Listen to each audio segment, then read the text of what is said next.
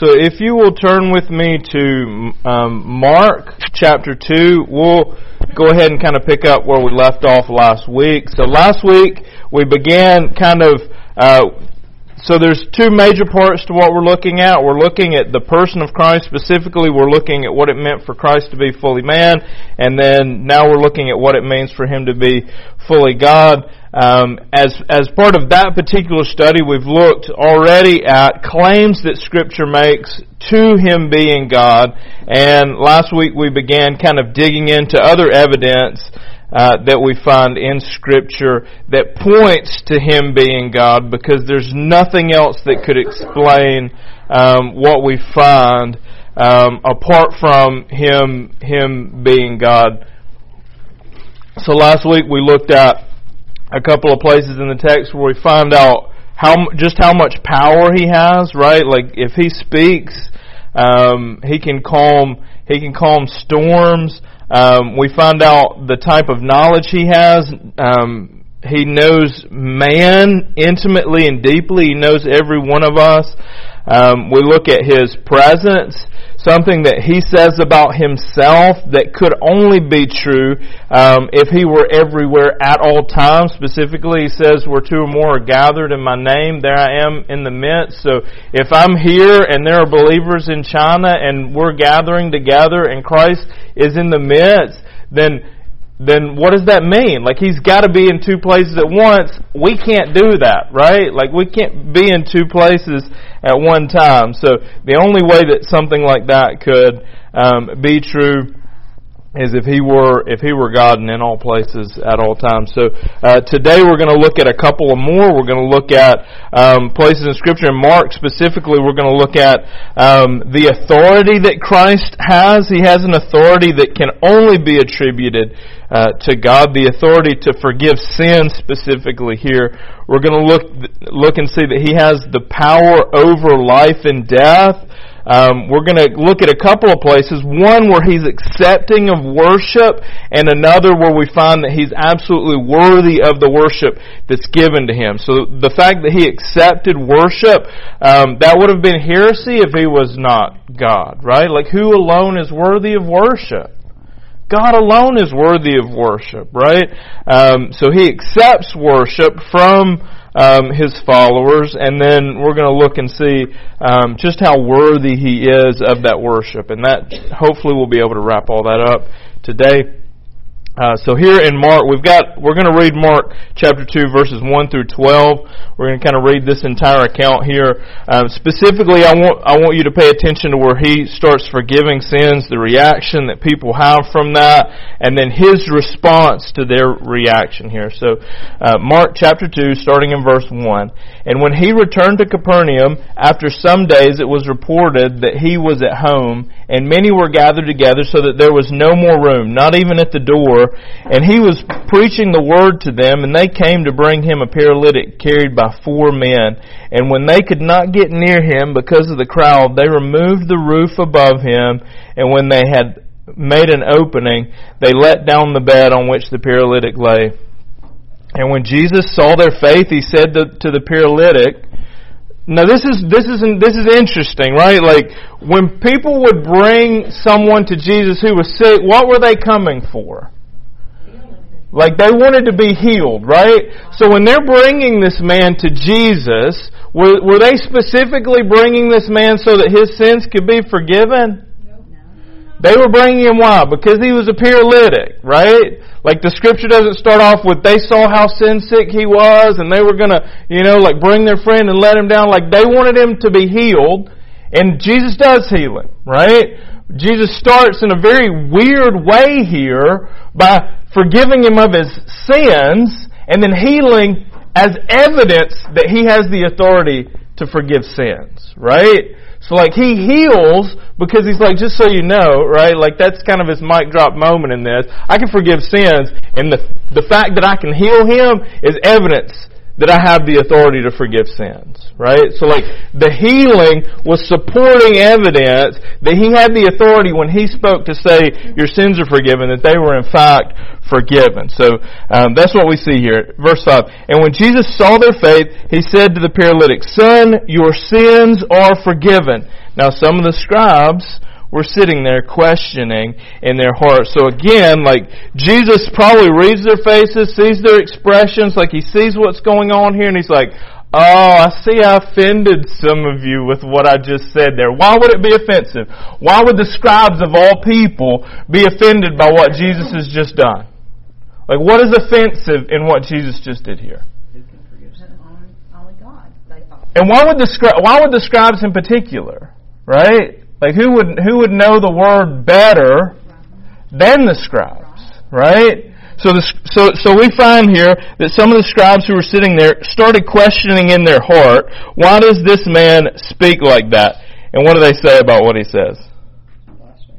He is blaspheming. Why? Because he's claiming to be God.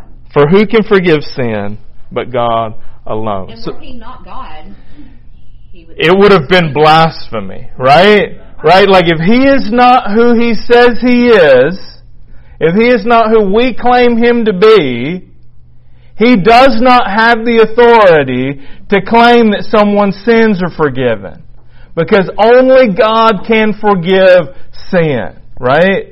Only God. This is what they say here. So in their hearts, they see what he's doing here. He's like, why does he speak like this? He's blaspheming. Who can forgive sins but God alone? And immediately, Jesus, perceiving in his spirit that they thus question within themselves, said to them, "Why do you question these things in your heart?" Right? So like, as he starts questioning their reaction to this, what is he revealing about who he is?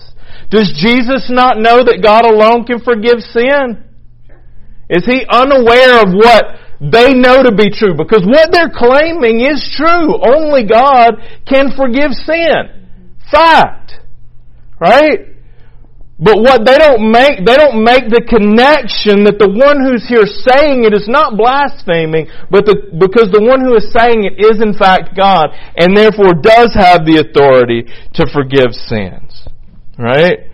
So why do you question these things in your heart? Verse 9, which is easier? So he's asking here. So like, if I'm God, right? If I'm God, which is easier? For me to say, your sins are forgiven, or for me to say, stand up and walk? Which is easier? They're both easy, right? If I'm God, they're both easy. And he's asking them. Because they could do neither, right? So for them it was impossible. They're not going to say to the man, stand up and walk, and him get up and walk. He's a paralytic, right? And they can't say to him, your sins are forgiven. Just like there's no man today that can say to a person, your sins are forgiven, apart from Christ and the work of Christ, right? It is in Christ alone, because he alone has the authority to forgive sins, because he is God. So he asks them, verse 9, which is it easier to say to the paralytic, your sins are forgiven, or to say, rise, take up your bed, and walk? Verse 10, but that you may know that the Son of Man has authority on earth to forgive sins, he said to the paralytic. So why does he say this? Like, what is the reason that he tells him to get up and walk? So that they know who he is, right? So that they know who he is. So I want us to, and when we think about like healing, when we think about all that Christ did in his work on earth, I want to kind of play into this a little bit. Like, Christ could have spoke the word and everyone on the planet be healed. True? True? He could have. He did not. Why did he heal while he was here? What was the primary purpose of his healing while he was here? That he had authority. To show who he was, right? To make clear that it is he and he alone who has the authority to forgive sins and to make the paralytic walk, right? It is he who does this. Who has authority to heal? Jesus has authority to heal. Who has authority to forgive sins? Jesus has the authority to forgive sins. Some would argue that the reason he did it was to show the character of God's heart more Yes. And I believe that that's true too. Yes, it's true. He loves the sick, but here's the thing: his primary purpose is not so that the sick die. Right. Right? His primary purpose is not to heal the sick so they then go and die. Right. Right? Because everyone who is sick and healed dies. Mm-hmm. Right? Yes. Jesus' primary purpose on earth was not so that you could get a couple of more days. Right? And this is hard. When we're sick and hurting, this is hard for us. Right? When we're in pain and death is knocking at the front door, it's hard for us to hear that Jesus' primary purpose is not to give you another 10 years. But it's not. It's to give you eternity. But that's also like our hope.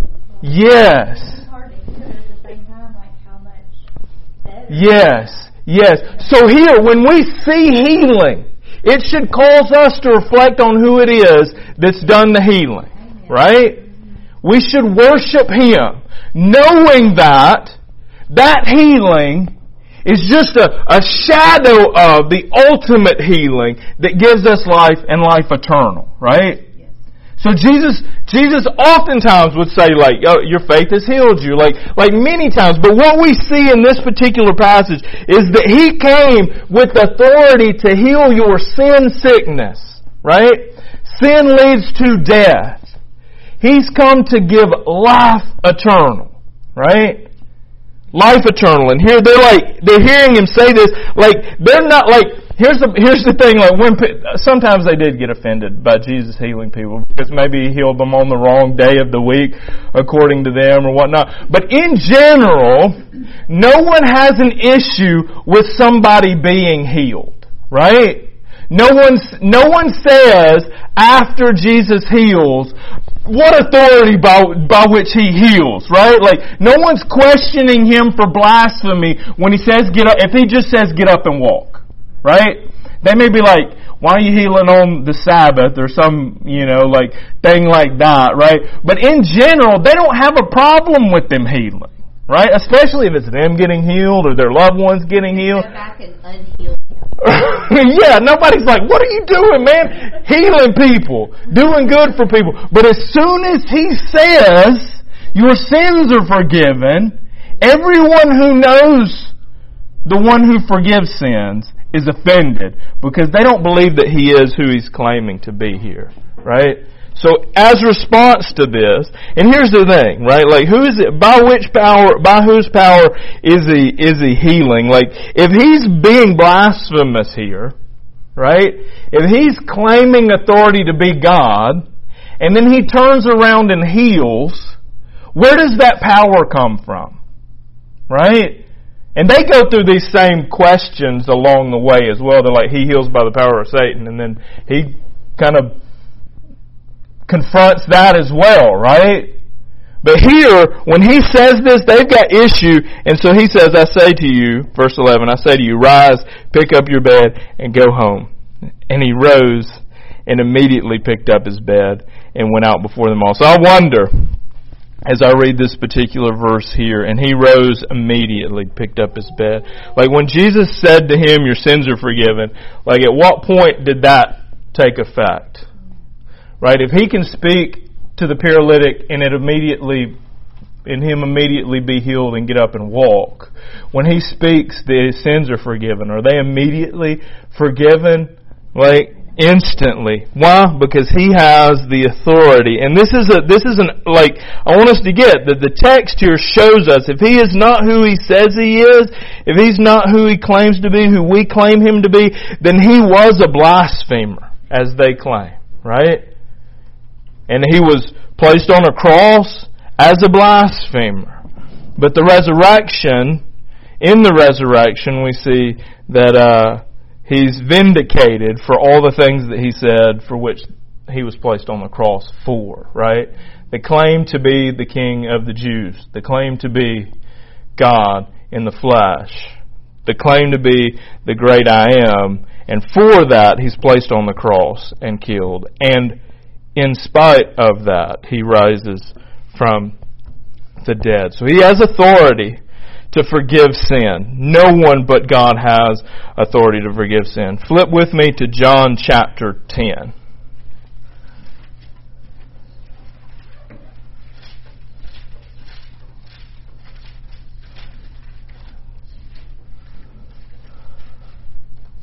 John chapter 10, we're going to be looking at verse 17 and 18. John 10, 17 and 18. For this reason the Father loves me, because I lay down my life. And how does He finish that? That I may take it up again. No one takes it from me, but I lay it down of my own accord. I have authority to lay it down, and I have authority to take it up again. This charge I have received from my Father. So I want to. So this is pre-crucifixion, right? So Jesus is here letting them already know ahead of time what's going to take place. So in the resurrection, by whose authority? Who has the power over life and death here? So who's Jesus saying has this authority here? He does. For this reason the Father loves me, because I lay it down. Right? That I may take it up again. So when Jesus is raised, who's raising Him? Right? Now we get it. Right. So who has authority over life and death? Who has power over life and death? Who does, practically? Now let's exclude Jesus here, but let's talking about in their mind, who has power over life and death? Only God, right? Only God has power over life and death, right? When Jesus is raising Lazarus from the grave, like they know, they anticipate a resurrection for which God will raise the dead, right? And Jesus says, I am the resurrection, right? They're again claiming authority over death, right? He is the resurrection. When He dies, He Himself dies, right? Who takes their life from the dead to life again? God alone, right? And Christ is here claiming when He says this that He is Himself God. And it's one thing if I say that when I die I'm going to take my life up again, and none of y'all are going to believe me when I say that, rightly so, right? Because I'm not God, and if I die, I'm dead until He chooses to raise me up again, right? But He claims of Himself that He lays His life down, no one takes it from Him. He says it 2 times essentially. For this is the reason my Father loves me, because I lay my life down that I may take it up again. No one takes it from me, but I lay it down of my own accord. I have authority to lay it down, and I have authority to take it up again. Right? So when they see Him after the resurrection, who raised Him from the dead? God raised Him from the dead. Who raised Him from the dead? He raised Himself from the dead. Right? Only God can't. This is an impossibility, right? If He is only man, then He dies and stays dead, right? He's claiming something else here. He's claiming to have power and authority over His own death, right? And He does, because He's resurrected from the grave. As He claims will happen, as He tells them multiple times along the way, that you destroy this temple in 3 days, I'll raise it again. Right? He makes these claims along the way, and He does. Right? Now, of course, they don't get it. Because it's impossible, it's an impossible thing to believe. Right? It's only happened once. It's only happened once. It's hard to believe when He shows up for Lazarus and says, come forth, that He comes forth. That's hard to believe. Right? But maybe there's something supernatural going on there. No one says to Jesus, get up. Right? No, Jesus is there. And they say if you'd have been here, he wouldn't have lived, or he wouldn't have died, right? Like, they know he's got power, but they don't know to what extent that power, like, certainly it would run out at some point, right? But he's on the resurrection, he brings him back from the dead, he comes forth. Jesus is the one who brings himself forth from the dead, right? Like, I could imagine as he's standing there, the emotions that he feels in that moment, where they're like, we know if you'd have been here, he wouldn't have died. Like, we know that much. I can imagine the emotions that would bring him to tears when he says, you're not asking, like, you don't see what I'm about to do. So how bad will it be when it's me there? Right? Like, how much will you feel lost in that moment when the one who speaks and the dead raise is the one who's in the grave? Right? And you're not getting that I've already said that I have authority to lay my life down. Right? You're not getting that I've been telling you this, and yet he says it, and what happens? He takes his life up, right? Their view of the Trinity was completely skewed. Probably at this point, I imagine that there was not a well fleshed out understanding. Like, Until you believe that Jesus is God incarnate. Yeah. And they didn't. So then they couldn't believe that he would raise himself, but he raised it only because he had the same power as God, that he was God. Yes. It's like Romans 10, 9 and 10 says, believe in your heart that God raised him from the dead. Yes. So the whole issue was in their belief in his authority. Who is he? Right? Yes. God incarnate. Yes. Yeah. Yes, and that's why I say, like, I imagine they had like the Trinitarian view of God was something that there were glimpses in the Old Testament, but those glimpses only make sense in light of what we learn through the life, death, resurrection of Christ, right?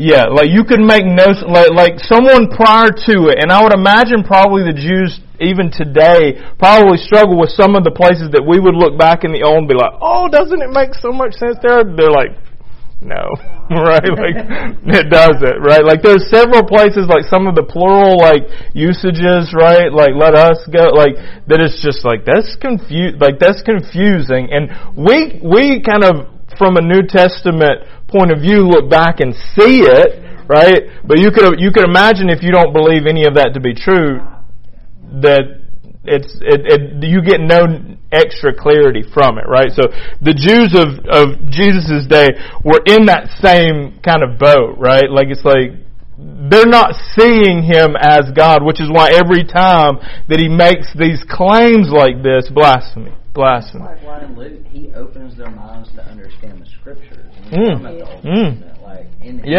all those promises. Yes. Yes, absolutely. Apart from him, if he's not God, then he's not a good teacher. He's not, right? He's not. Like he's a liar, a charlatan, or he's out of his mind. Right? Yes. Or he's God. Like those are the options there. And all of it pivots on whether or not he actually got up from the dead. Right? Like if he stayed dead in the grave, then he was crazy, blasphemer, foolishly thought he was God. If he got up from the dead, right, then the things that he said about himself prior to it have all the more weight to them then, right? So the this is why, like, in 1 Corinthians chapter 15, like, Paul puts so much weight on the resurrection having begun in Christ, right? Because the Christian faith as a whole rises and falls on whether or not that tomb was empty and he was alive, right? Can I ask a question? Yeah. Sorry. No, go for it. You didn't have a verse for the 1 Corinthians 15, did you? No, so that would just be like 1 through 3-ish. Yeah. So 1 Corinthians like 1 through, probably like, actually the whole thing, like all of 1 Corinthians chapter 15 is kind of resurrection stuff. Yeah. So that would be like, that entire chapter there. So now so we've talked about authority this morning. We talked about his power over life here. Go to Matthew chapter 28 verse 9. We're going to see here Jesus accepting worship.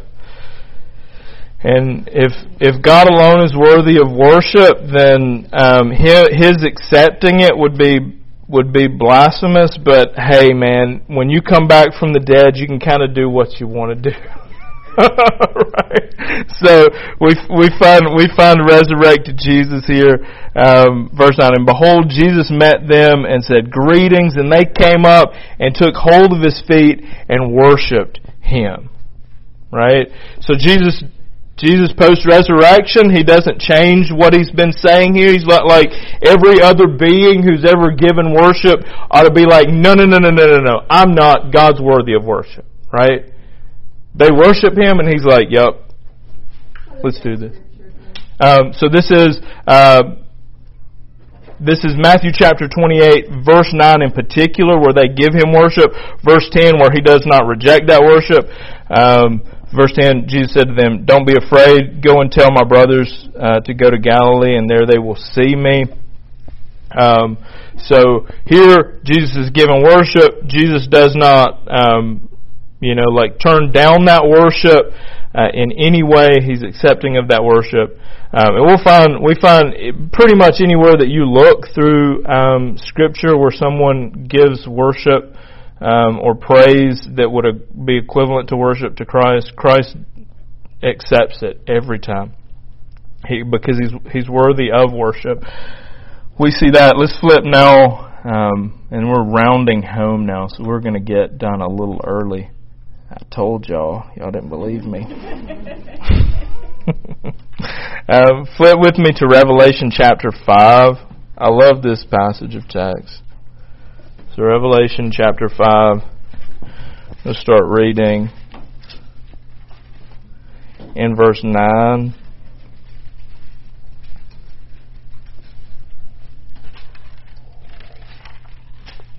We'll read through 14.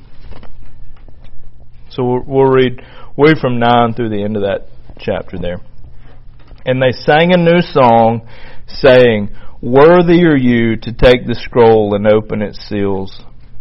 And I would ask you the question, who's this talking about? I think it becomes super clear as you read through it. "Worthy are you to take the scroll and open its seals, for you were slain, and by your blood you ransomed people for God, from every tribe and language and people and nation, and you have made them a kingdom and priests to our God, and they shall reign on earth. Then I looked, and I heard around the throne the living creatures and the elders, the voice of many angels, numbering myriads of myriads and thousands of thousands, saying with a loud voice, 'Worthy is the Lamb who was slain to receive power and wealth and wisdom and might and honor and glory and blessing.' And I heard every creature in heaven and on earth and under the earth and in the sea and all that is in it, and all that is in them, saying, 'To Him who sits on the throne and to the Lamb be blessing and honor and glory and might forever and ever.' And the four living creatures said, 'Amen,' and the elders fell down and worshipped." Christ alone is worthy of worship, right? And we see this picture here in Revelation of the tribes, every tribe, nation, tongue gathered together, everyone on the earth, under the earth, anywhere you can find somebody, right? We find all the hosts of heaven worshiping the one who sits on the throne, the Lamb who was slain.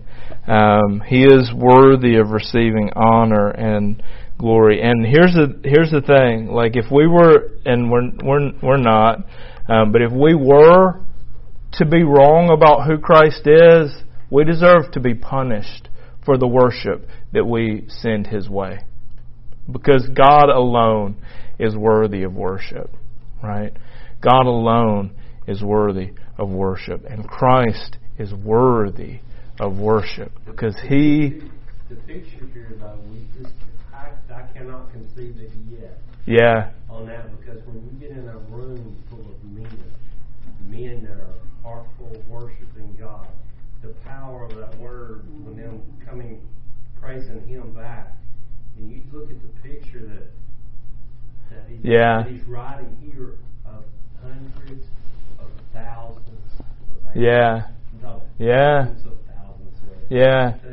I just can't conceive it. Yeah, like the picture that we see here is worship that would be due only to God, being given to the Lamb who was slain to redeem a people, right? Like, if you were a disciple and you were at the street worshiping, like, think of this, like the whole of everything Jesus had been telling you, but it's like, have you ever had that moment where every piece of the puzzle comes together and there's just awe? Right. And like just thinking of every story, everything they've read in the Old Testament, it just came together for them. Yeah. Yeah. And the fact that they actually saw with their eyes the culmination of God's plan, like being there. What a cool thing! Being there to see this was God's plan all along, and He resurrected. Here He sits in our midst, and then one day we're going to get to be. Like this picture, right? Like one of the things that I love so much about this is that it's like when He sees this, right? This is for Him a moment in the future. For us, a moment in the future. When He sees this, we are here. Yeah. Right? Like this is inclusive of us. He saw us. Right? Yes. Like of those people who were redeemed that He sees here, this is us, right? Like you are here, believer. That's a crazy thought. That when He sees this is a moment that we will take part in, right? Like, I oftentimes don't go into the book of Revelation just because there's a ton of stuff there that's super confusing, that's super difficult to wrap your mind around. But this picture that He sees here, like when I'm drawn into this book, this is one of the places that I get drawn to.